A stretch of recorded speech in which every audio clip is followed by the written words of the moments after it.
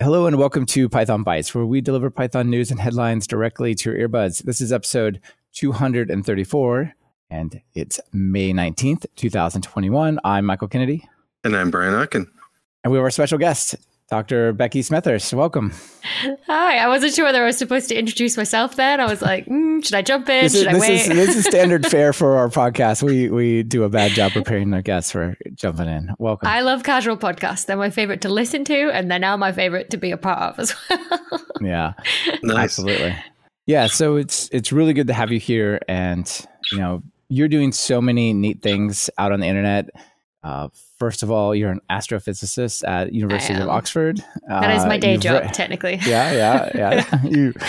You've written some books. You can tell folks about that. You are doing quite a bunch of interesting things over on YouTube, which is how I came to know you. Your work on YouTube is really neat. And maybe just tell people real quickly about yourself. Yeah, sure. So I'm an astrophysicist. My day job is essentially to study supermassive black holes and figure out the effect that they have on their galaxies and how they might stop their galaxies from forming stars, which is kind of awesome. I'm living the dream that I had as an 8-year-old to become like an actual space scientist. And I just love talking about science and space with people as well. And I've sort of found my niche a little bit on YouTube, really, that I can put out videos each week about fun things in space, or even react to, old sci-fi and stuff like that about what they got right and what they got wrong necessarily. And it's just a great platform to communicate with people and respond to people's questions that they've never been able to Google. The tagline is your friendly neighborhood astrophysicist. So yeah, I absolutely recommend that people check out. Why that doesn't work. I absolutely recommend that people check out your YouTube channel. It is super neat. And there's a ton of fun videos there. They're very good sort of general science, just like interested in science, not scientists type of presentations. So super cool. All right, Brian, you got the first item, right? You want to take it away? Yeah, sure. Dustin Ingram just recently released an updated version of an article called Powering the Python Package Index in 2021. Apparently there was one, I think, like in the name, Donald Stuff did one about 5 years ago to list how this was going on. So this is this is kind of amazing to read. There's just some cool information here. There were three maintainers, but it was mostly Donald 5 years ago. And now there are still 3 maintainers, but it's Donald, Ernest Durbin, and Dustin Ingram all doing the maintainers, but there's also more people. So there's more people involved. There's 5 different moderators and 3 committers that help with the project. So that's neat. And we've all seen it. It's just people are using it a lot more, and it's a more central part of our everyday life. So. So what are some of the, I remember one of the really interesting things was just how much it costs to run PyPI.org and the whole, all the data transfer behind the scenes and stuff like that. Yeah, so let's jump to some of the data. The data that they showed was just sort of mind blowing. We've got we're up to 1.7 billion requests on PyPI per day. Sometimes, and 55.4 terabytes every day. 5 times more than even from 2018. That's ridiculous. Yeah, so this is amazing amount of data goes through there, and then they have data on files.pythonhosted.org. Also, there's some data on there.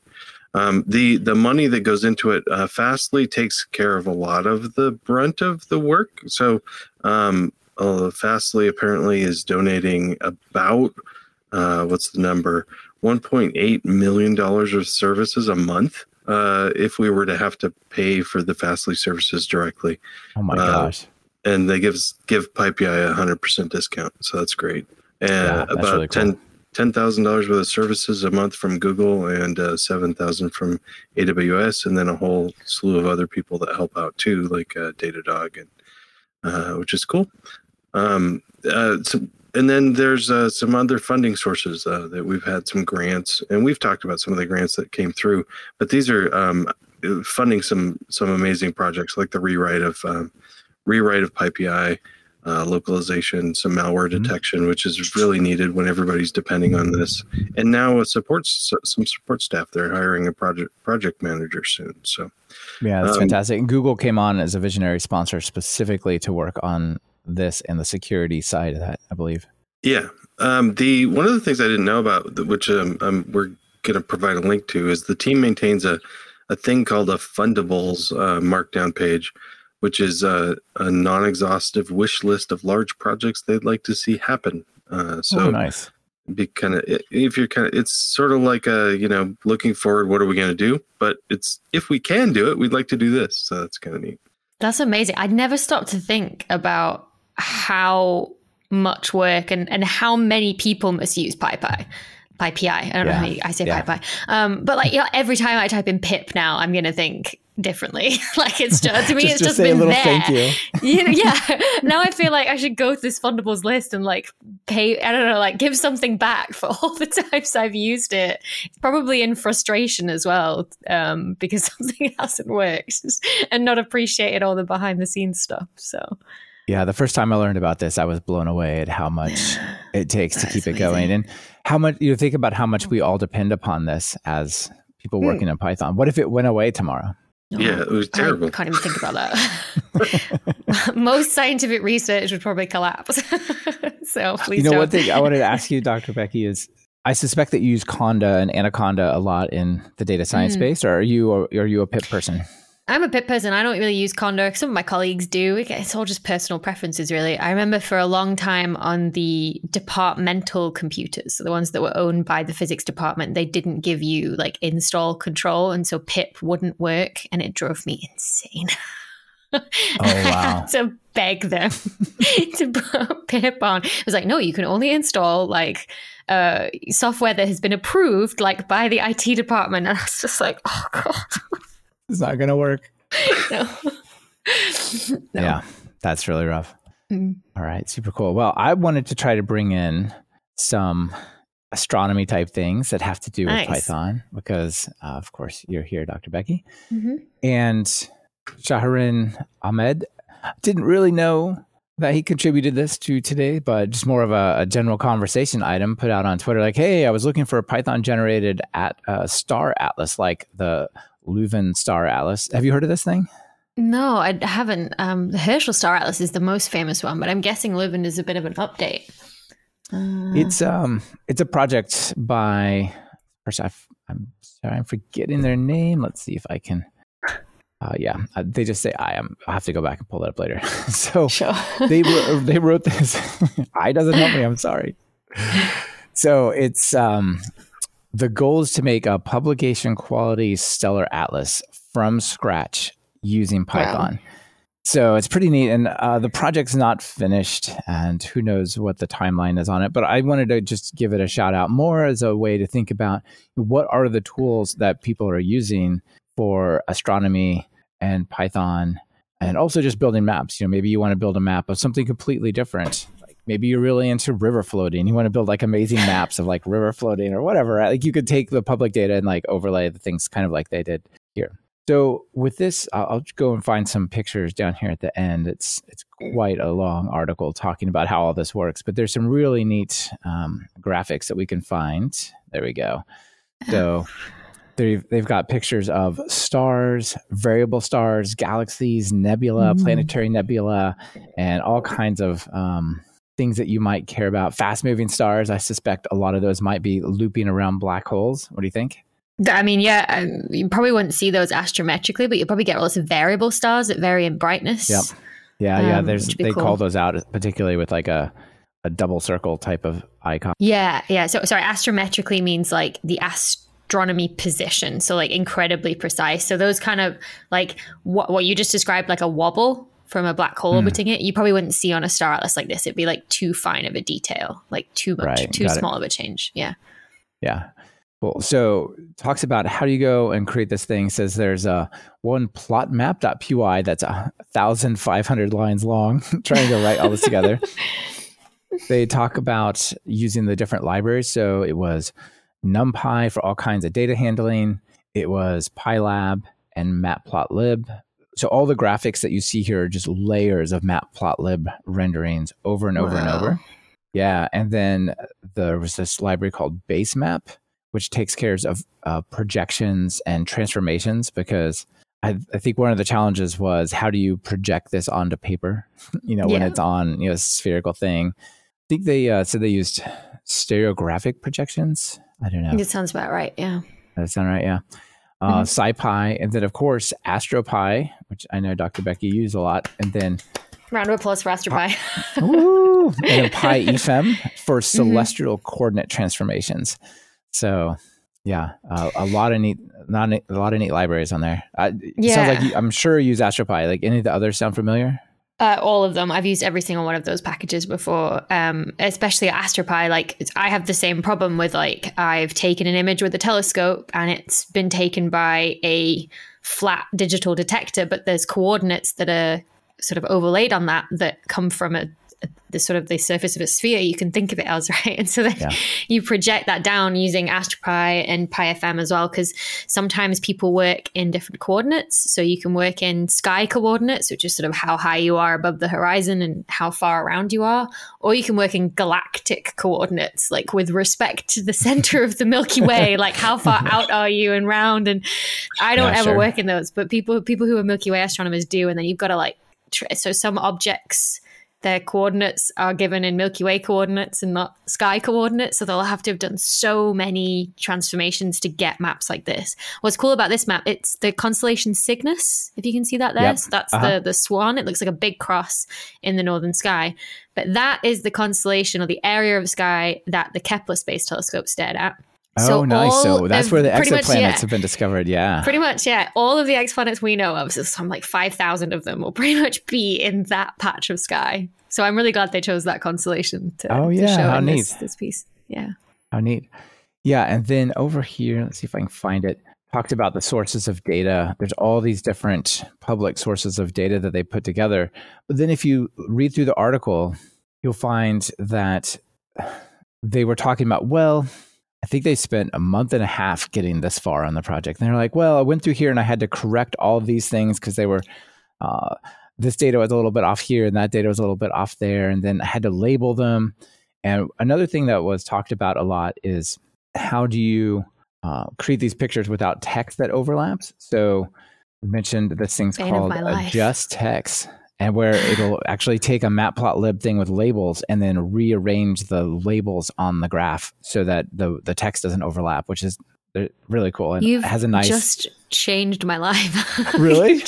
Yes. This is like a huge problem, and it's been solved. It exists, and it's just Python code. God, I love when this stuff happens. Isn't this cool? So awesome. I'm just sat here jaw on the floor, like, someone figured it out.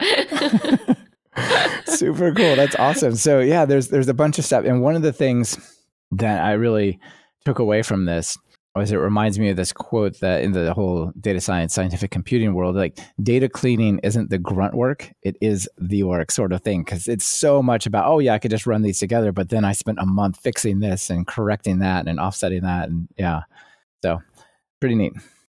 That's really cool. I guess the final. Go ahead, Brian. I want to know where I am in galactic coordinates. I can't remember off the top of my head, but Earth does have galactic coordinates. I just don't know what they are. So is the supermassive black hole at the center of the universe, is that at 0, 0, 0? The center of our galaxy, yeah. Yes. So there's many galaxies in the universe. Our galaxy is the Milky Way. The supermassive black hole at the center of it would be, yes, L equals 0, B equals 0. Okay, awesome. Yeah, I guess final thought is they say it takes about 4 hours to generate this map, using 4 cores running in parallel to actually render it, because it has so much data and whatnot. But anyway, pretty neat. If you're looking to build maps with Python, here's a bit of a case study, I suspect. Is it open source? Like, is it on GitHub? Can you grab it yourself and have a play around? I wish. No, It's not. I looked around. I couldn't find much of the code. There's little snippets of code shown, but that's all. I was thinking, like, can I get a section of sky? I'm going to print it out. I'm going to frame it. It's going to look really cool. Exactly. Yeah, this is the one I want to put on the wall. Yes. Millennials love maps on walls. That's what I'm going to do. Exactly. All right. Before we move on this, just a quick shout out to Dr. Becky from ProdFund on the live stream. Yay, Dr. Becky is back. bought your book after watching the live stream with Michael. Really enjoyed it, even though you don't have a space background. So very cool. That's awesome. I'm so glad you enjoyed it. Yeah. All right. Speaking of things that we couldn't all enjoy and can take us back, calculators. Yes. Tell us about it. I was thinking about how I haven't thought about my graphical calculator in a long time. Like, I swear I was attached at the hip to that thing throughout high school and then a little bit into university, but not so much because they were like banned in our university exams because they thought that like it was help us cheat, I guess. I don't know. But like, it was so weird going from high school where they were like, use your graphical calculators. And then at university they said, no, don't use them. And I remember thinking like after that, I barely even thought about it. I don't even use it in my everyday like work or life anymore. When a lot of the things I do, I can just use Spotlight on my Mac to do a quick calculation or whatever. Or I'll do it in Terminal or something like that. And then I saw this the other day and was just amazed by it because I remember this graphical calculator showing you could get up graphs of, like e to the x or sine x or cos x or something on your calculator. But the screen it was like an old Game Boy or like a Nokia 3310, yeah. Right? It was the most pixelated screen in the world. And making those graphs was so frustrating. Like, it just wasn't intuitive. It wasn't fun, I didn't think. And then I saw this the other day where look at what like kids can use these days. They have this graphical calculator that has this, proper, beautiful, actual color screen, and that you can use Python on to make plots and do calculations. And I just think this is such a fantastic idea because teaching kids to code early is so important. Like, it can be used in so many different areas of work and life and science and everything like that. But I always find learning to code without a purpose necessarily is really difficult. Like, just deciding one day, I'm going to learn how to code. Where do you start?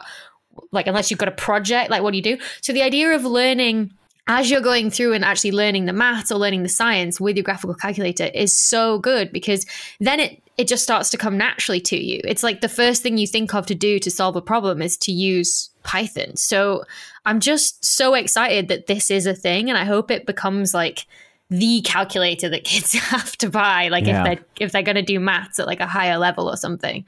It's so cool. So if you consider those weird programming languages that come, like Polish notation, reverse Polish notation and stuff, like this is preparing them for proper programming. Exactly. Yeah. And I think that if you learn it in this way, it will just become so second nature that then it's not a barrier for you to go on and do anything else, right? It just becomes a tool that you can use to solve problems like in science or in, sort of development or software development or something like that. As you get into university and wider world, like having that knowledge from that age is so good. I mean, I got mine at like 16. I don't know about if you guys remember when you got your graphical calculator, but I feel like at that age I was impressionable and it stuck with me. Exactly. Yeah, I think I might have gotten mine. It really was a decent one right when I got to college. But yeah, I even had one of the TI 93s that had a full QWERTY keyboard on it for a while. It was that big one. Yeah, that was fancy when I was a TA in grad school. Yeah, that's the thing. I think I got them early because we specialize early in the UK. So like I was only doing maths and science by 16 to 18. So that's why I got mine earlier. But yeah, like learning Python then would have been so helpful because I got to university and they were like, oh, okay, now time to learn Python. But let's do it while we learn general relativity. And let's code up some general relativity. I was like, oh, yeah, I'm still printing hello world. Like one thing at a time. Slow down. Yeah. So the fact that you can learn it here is so cool. How do you type into this thing though? Like a calculator. Very slowly, first of all. Yeah. Okay. I imagine it probably just has like an old phone keyboard. So 3 letters per number, but it might have one of the full QWERTYs like Michael was talking about. So I think it's the more skinny, tall ones, the more like an old phone. It'd be awesome if you could transfer Python files over, but yeah, it has like a REPL and everything. Just pretty interesting. Yeah. I'd hope it'd have autocomplete. Yes. Oh, that would be great. Oh yeah, I hadn't even thought about that, but yes, it'd be better. A couple comments from the live stream. Marcel says Polish notation is the opposite of method chaining. Yeah, and Kim says graphical calculators would have been really handy in high school. I never even seen one before I got into engineering. Python and reverse Polish notation sounds tricky. And then Pamphile Roy from the SciPy world says, "Oh yeah, and they also told me can't put things like SciPy on there, sadly, but hopefully soon. Maybe this is just V1, but yeah, I guess packages in general, right? They talk about having Turtle and stuff, but I'm not sure how much." They have add-on but how cool modules. how cool would it be to have SciPy on there? Because then you could like plot a function and then you could like optimize and you could like find the solutions to a function that way. Yeah. Probably skipping the differential equations that you're supposed to be learning in maths. Exactly. But Just partial differential equations are easy. I just say like solve and give it the number. yeah. Well, it would check your answers Turtle with is SciPy. kind of neat. I think Turtle's kind of neat on there also, because I programmed a sub hunt on my single line reverse Polish notation HP calculator, just because I could, sort of thing. So I think doing some games in there might be kind of neat. Yeah. Biffle definitely agrees with you about how cool that would be. Yeah. Awesome. All right. Before we move on to the next one, let me tell you about our sponsor this week. So this episode of Python Bytes is brought to you by Sentry. I love Sentry. We use Sentry.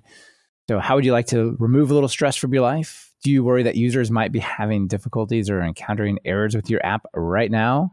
Would you even know if they did until they send that email? How much better would it be to have error or performance details immediately sent to you, including call stacks, tracebacks, values of local variables, and even the logged in user that ran into the error? With Sentry, it's not just possible, but it's simple. We use Sentry, like I said, on all of our web apps on Python Bytes and Talk Python training courses. And I actually had somebody run into an error. I got a Sentry notification that this user had a problem doing this thing. I fixed it and sent them an email. And they said, "Oh, that is incredible. I was about to email you about this problem I had, but it was late. So I was going to do it tomorrow. And you already fixed it." So what a surprise. So surprise and delight your users today. Create your Sentry account at pythonbytes.fm/Sentry. And when you sign up, please, there's a button that says get a promo code. Make sure that you enter Python Bytes, all caps, all one word, and then you'll get the team plan, which gives you more features and more errors and so on. Not that you want more errors, but maybe more features is good. So pythonbytes.fm/Sentry and promo code Python Bytes. Brian, you got the next one. Okay. I got to say, though, that the artwork on that Get Sentry page was great. Yeah, it is very cool. Well done. So I've been trying to shift, doing a little bit more work with GitHub Actions on my projects, there's probably great documentation somewhere. I just don't know where it is. And I'm impatient, so I kind of want somebody to just say, for Python, this is what you do. So there's a few of these walkthroughs, but I like this one that I just saw recently. This one's Python package CI/CD with GitHub Actions. Just write what it says on the tin. But this is a kind of a nice walkthrough of some of the different things, and they're going through an example project, of course, but it's nice. First off talks about kind of when you want actions to happen. So in talking about when they happen, this project happens on pull request and on push to certain branches. So in this case, main branch, but you could pick several branches that you could do this on, and to have actions happen on those. I kind of like having a couple different development branches, especially on things that I'm active on and don't want to release yet. So these are nice. And then what else? I'm going through a matrix of stuff. So this, most of the articles talking about syntax checking on different things. I don't know if really that's important, but I would probably do a PyTest on multiple matrices. So, but the notion of a matrix is kind of interesting. Having the different environments. So in this case, this person's talking about maybe running on multiple versions of Python across Ubuntu, Mac OS, and Windows. And that's exactly what I want. Those sorts of combinations to make sure something's working. With all the devices and stuff that you have, do you see this maybe something at work as well, like with all the hardware devices and the different ways it's configured? Well, couldn't use GitHub Actions, but we definitely use matrices to figure out which, which tests have to run on different configurations and different hardware, and it's just exploding. But yeah, that's a different nightmare. But this one is taken care of for you, so it's a neat thing to test across all those. And I knew how to do it on Tox, and I knew how to do it on Travis, and getting it to work on GitHub Actions is just different. It's not harder, it's just different. So I appreciate this walkthrough. And then going through running example of running tests, of course, and checking artifacts, which is interesting. I hadn't thought about that. There's, your build might generate documents or other artifacts that you want to keep around. Having some checks around those is a good idea too.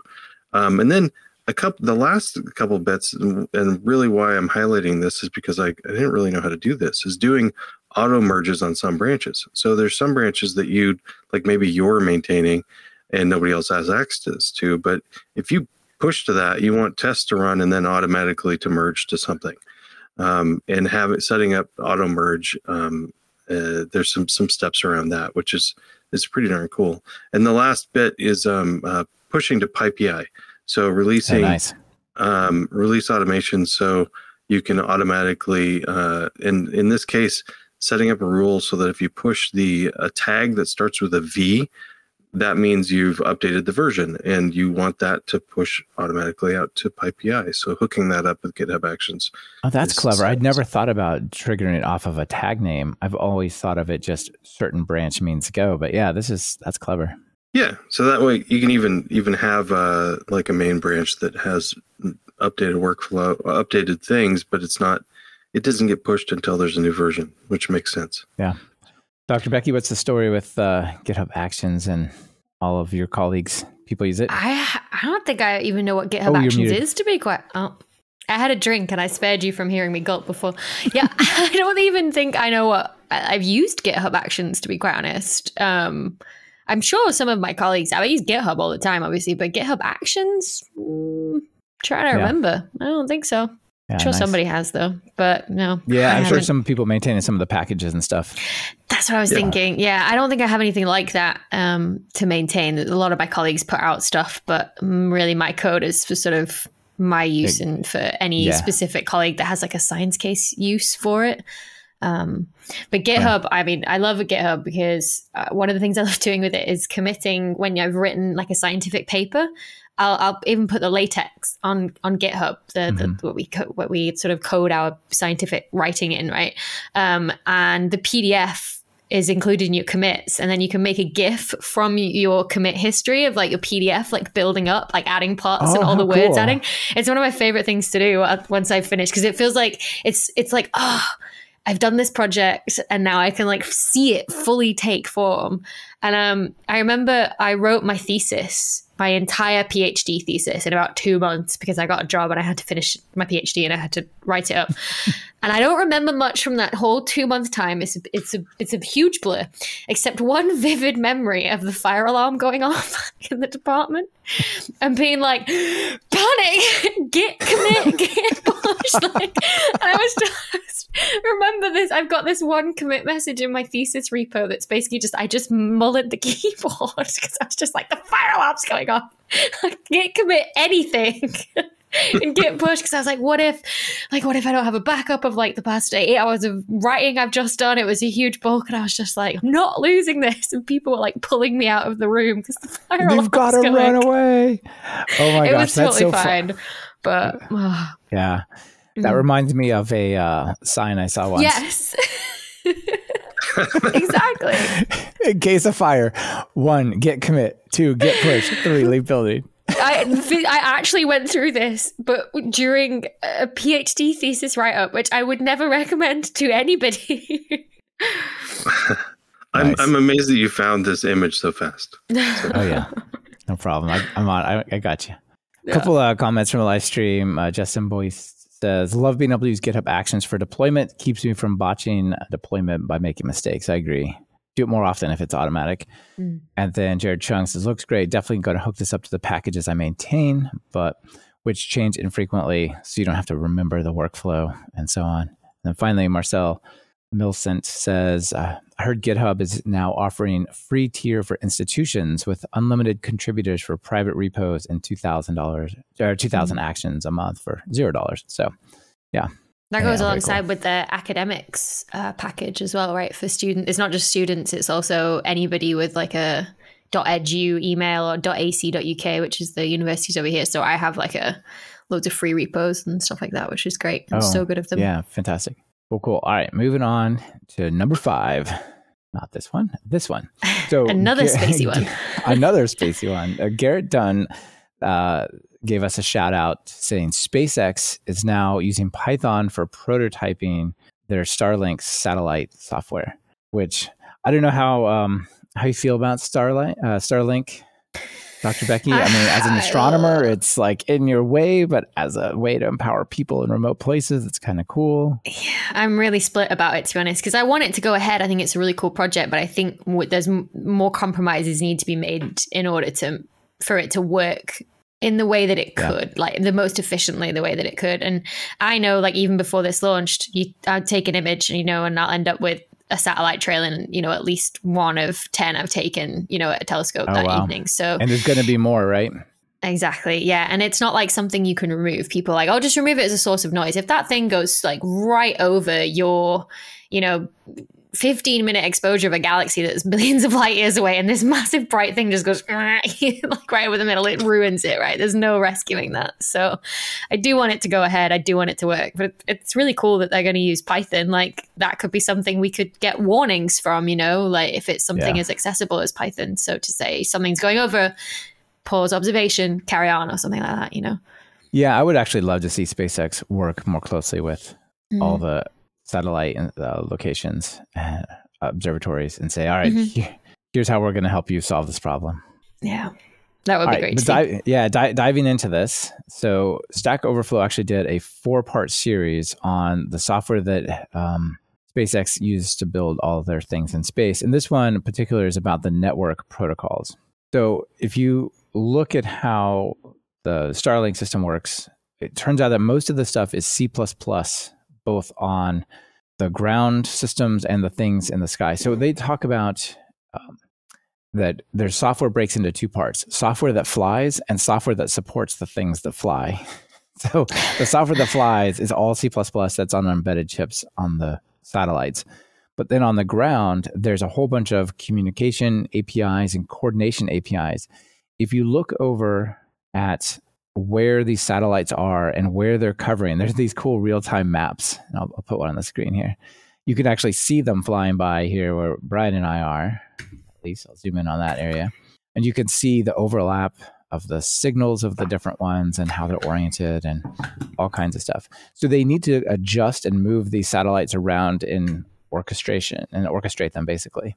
So the software that does that, it's in production version in C++, but they do a lot of simulations and prototyping in Python to figure out how that works. Because, think about the in-body problem, but for thousands or hundreds of thousands of these things, to keep them all working together, the combinatorics of it get out of control really quick, they say.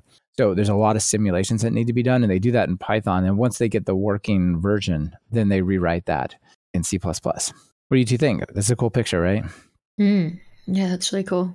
That is neat. Yeah, and speaking of GitHub Actions, they probably are actually using GitHub for this, but it doesn't explicitly say.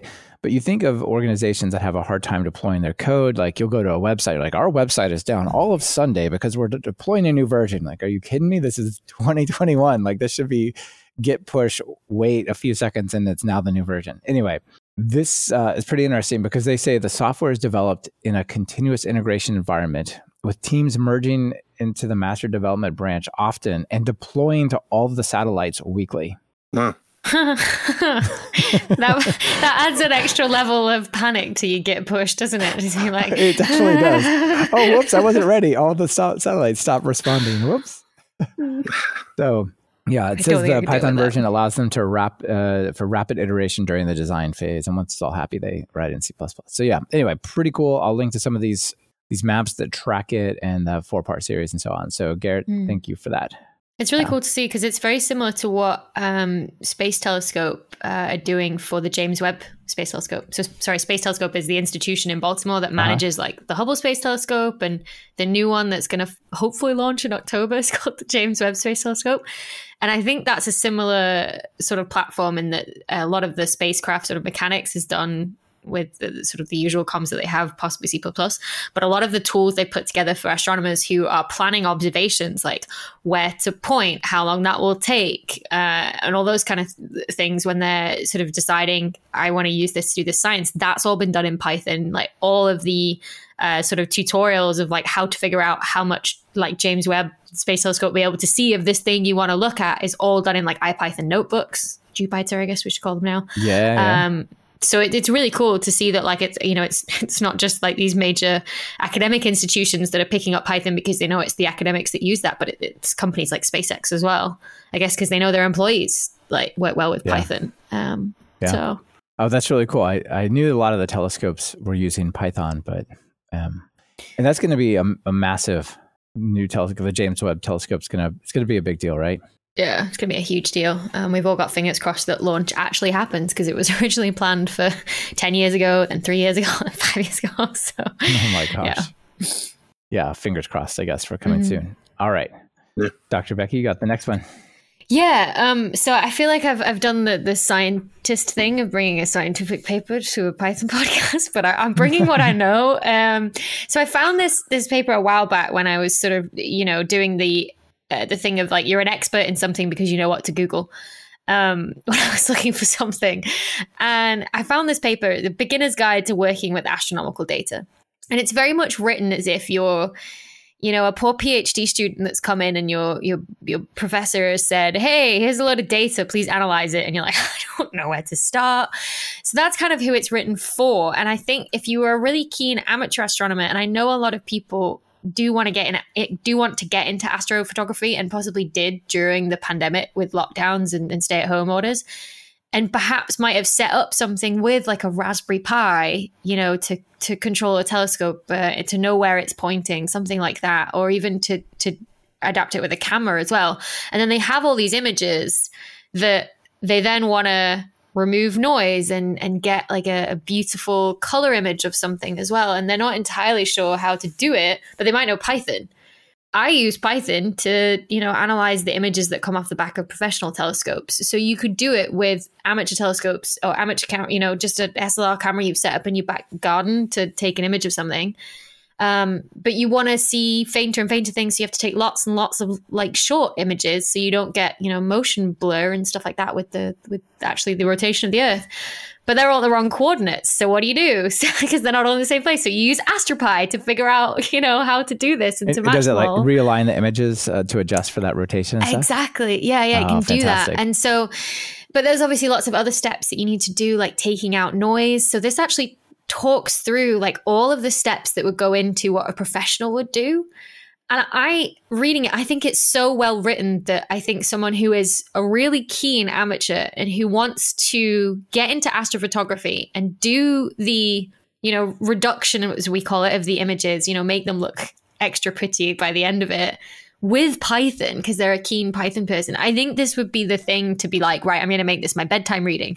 It's very, very long, but I think you could definitely make this like a project if someone was keen enough to do. And so that's why I thought I'd bring it. And I feel like obviously we need a huge shout out to AstroPi and Matplotlib and everything like that for making these kind of things possible with, images that you can take in your back garden and stuff that you can get at.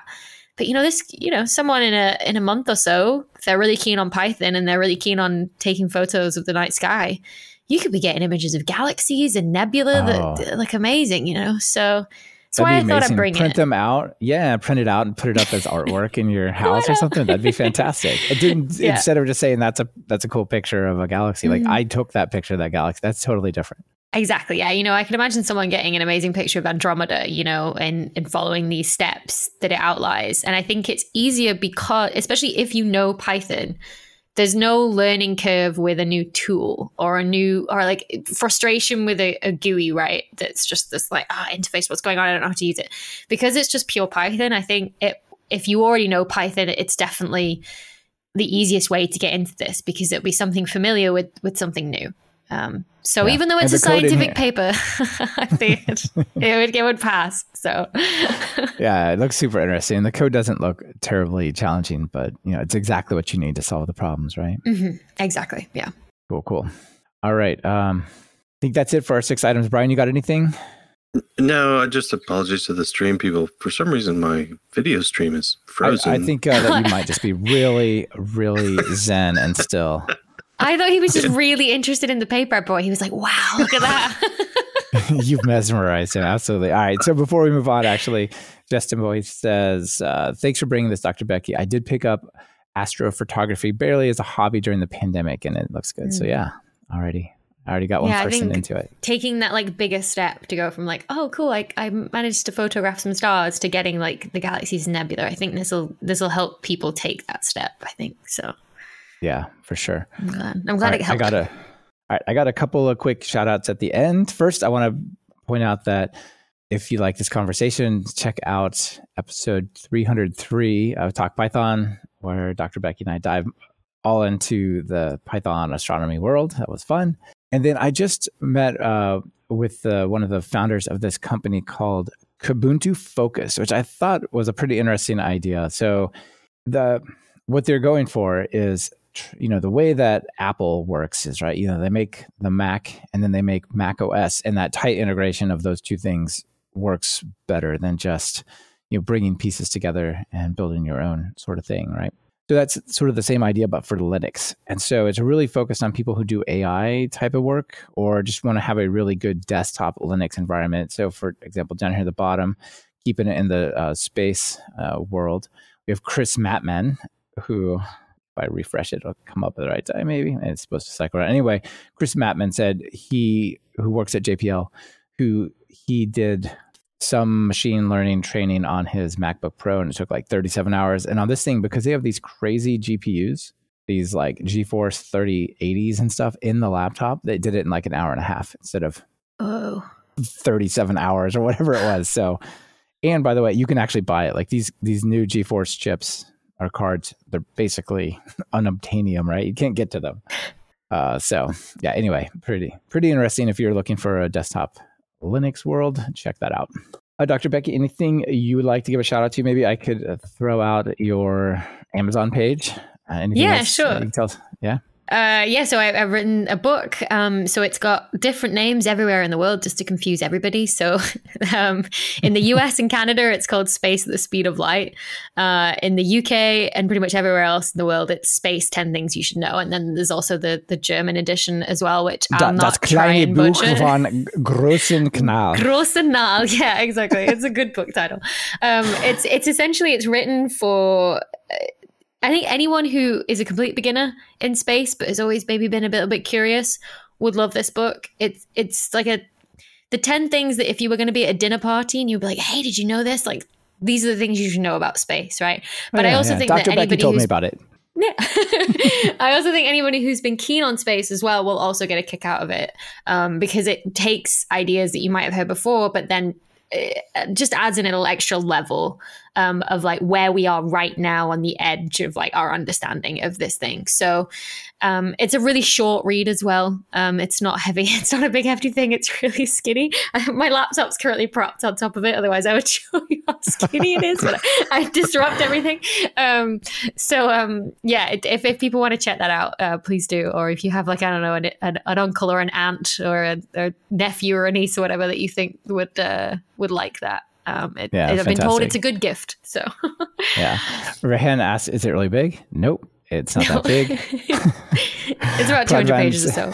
Yeah. Pradvan says, I can vouch for the book. Yeah, absolutely. Thank you, Pradvan. And then also says that Brian imported Zen. It's just very good. I like that. Well, I've got a close friend that has a telescope, and he always wants to talk about space, and I know nothing. So I'm definitely going to read this book so I can talk to him. There you go. Fantastic. Yeah, perfect for that. All right. We always close out the show with a joke, but I went and found some space memes because Dr. Becky is here, and you've done a couple of videos on reacting to space memes. And so I thought maybe some space memes would be appropriate. as our Yeah, jokes for that's the week. so fun because people click on them and they're like, I just learned more in this 15-minute video about space memes than I did in my entire high school career of physics. And I'm like, that was always my intention. Wow. I draw you in with the memes and then I hit you with the science. Exactly. It's so good. Yeah. So maybe we can link to some of the proper ones you've done. There's a lot. So I'm going to throw out 4 quick little space memes. I think 4 is it. I gotta remember what the names. I gave them each a title. So the first one is Uber. So there's Matt Damon sitting on ours alone. Remember, he gets abandoned there, and he says, "Where's my Uber?" And then there's the Elon Musk roadster he shot into space. Says, "I'll be there in a minute." I mean, I don't know whose definition of minute that is. But, Exactly. It's gonna be a while. Seriously, why did they launch a Tesla into space? Every time I'm reminded that they did this, I'm like, but why? Yes, I know. But why? There's no reason. Because they could. Exactly. I think that they never, just because they could, they never stopped to think whether they should. Yeah. Well, it's the same company that is rocking Dogecoin, so you know. Yeah. All right, next one. This one called Flaws. Spaceship design. Here's a picture of a spaceship with a cutout so you can see inside. It says, when building a spaceship, the tiniest details are crucial. For example, this spaceship may be flawed because it has a giant hole in the side.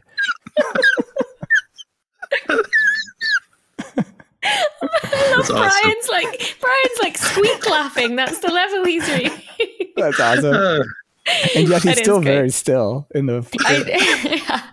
I do love these, like, they're like a hybrid between a really scientific diagram and then something you would put out to the public or use in a talk or something like that. And I remember the ELT, the extremely large telescope that we're building, which I know is a stupid name. They used emperor penguins for scale next to it in like the public image. I was like, first of all, who knows how big an emperor penguin is? Is that like a knee height? Is that a waist? What are we talking here? Apparently it was because on average an emperor penguin is 1 meter high. So they were like, oh, perfect. It's a meter. It's like a meter rule. And I was like, yeah, but nobody knows that. Like, just put a human. Dean links him out there in the live stream, says, boy, the mileage on that Tesla would make it really hard to resell. I agree. I like that. All right, the next one is distracted. There's a cat in a spacesuit staring. It says, mesmerized by the red dot on the wall. Missed space launch. I'm now wondering if there's been any like cat astronauts in previous. There's been dog astronauts and there's been monkey astronauts, but I don't know if we've ever sent a cat to space. I propose a new thing, like maybe a cat could spend some time on the International Space Station. Just think of all the memes and all the funny videos. I don't think it would have a good time. No. Can you imagine, like, it constantly tries to like have its like hackles raised with its, like, but it can't because it's in 0G. So it just goes in a small circle really slowly. Yeah, maybe you know how there's those videos online where they put like sellotape on the back of a cat and it constantly like crouches to go under something that's not there. Maybe it would do something like that. Like, I don't know. I'm really intrigued now. A cat in 0G, what would it do? Phil says Congo tried to send a rat. And once they've sent a rat, they're going to need a cat to solve the rat in space problem. and they said also, Justin says space toilets are hard. Space litter boxes are nearly impossible. And Sam Worley is like, you really think they could get a cat to go into a space rocket? The minute they open the door of the space rocket, the cat will just dart onto the bed, but you can't get it like when you take it to the vet. Oh. All right, let's round it out with the last one. Space Vegas. There's a black hole. What happens in a black hole stays in a black hole. Nice. Space Vegas. I like it. That's right. Yeah. I know we talked about this one before, but it made it in a second time. I guess instead of Sin City, would it be like Bin City? Because I don't know. Spin City? Yeah. I don't Spin know. City. Yeah, maybe. Yeah, something like that. Perhaps. Things rotate as they go into the black hole, right? They don't just go straight.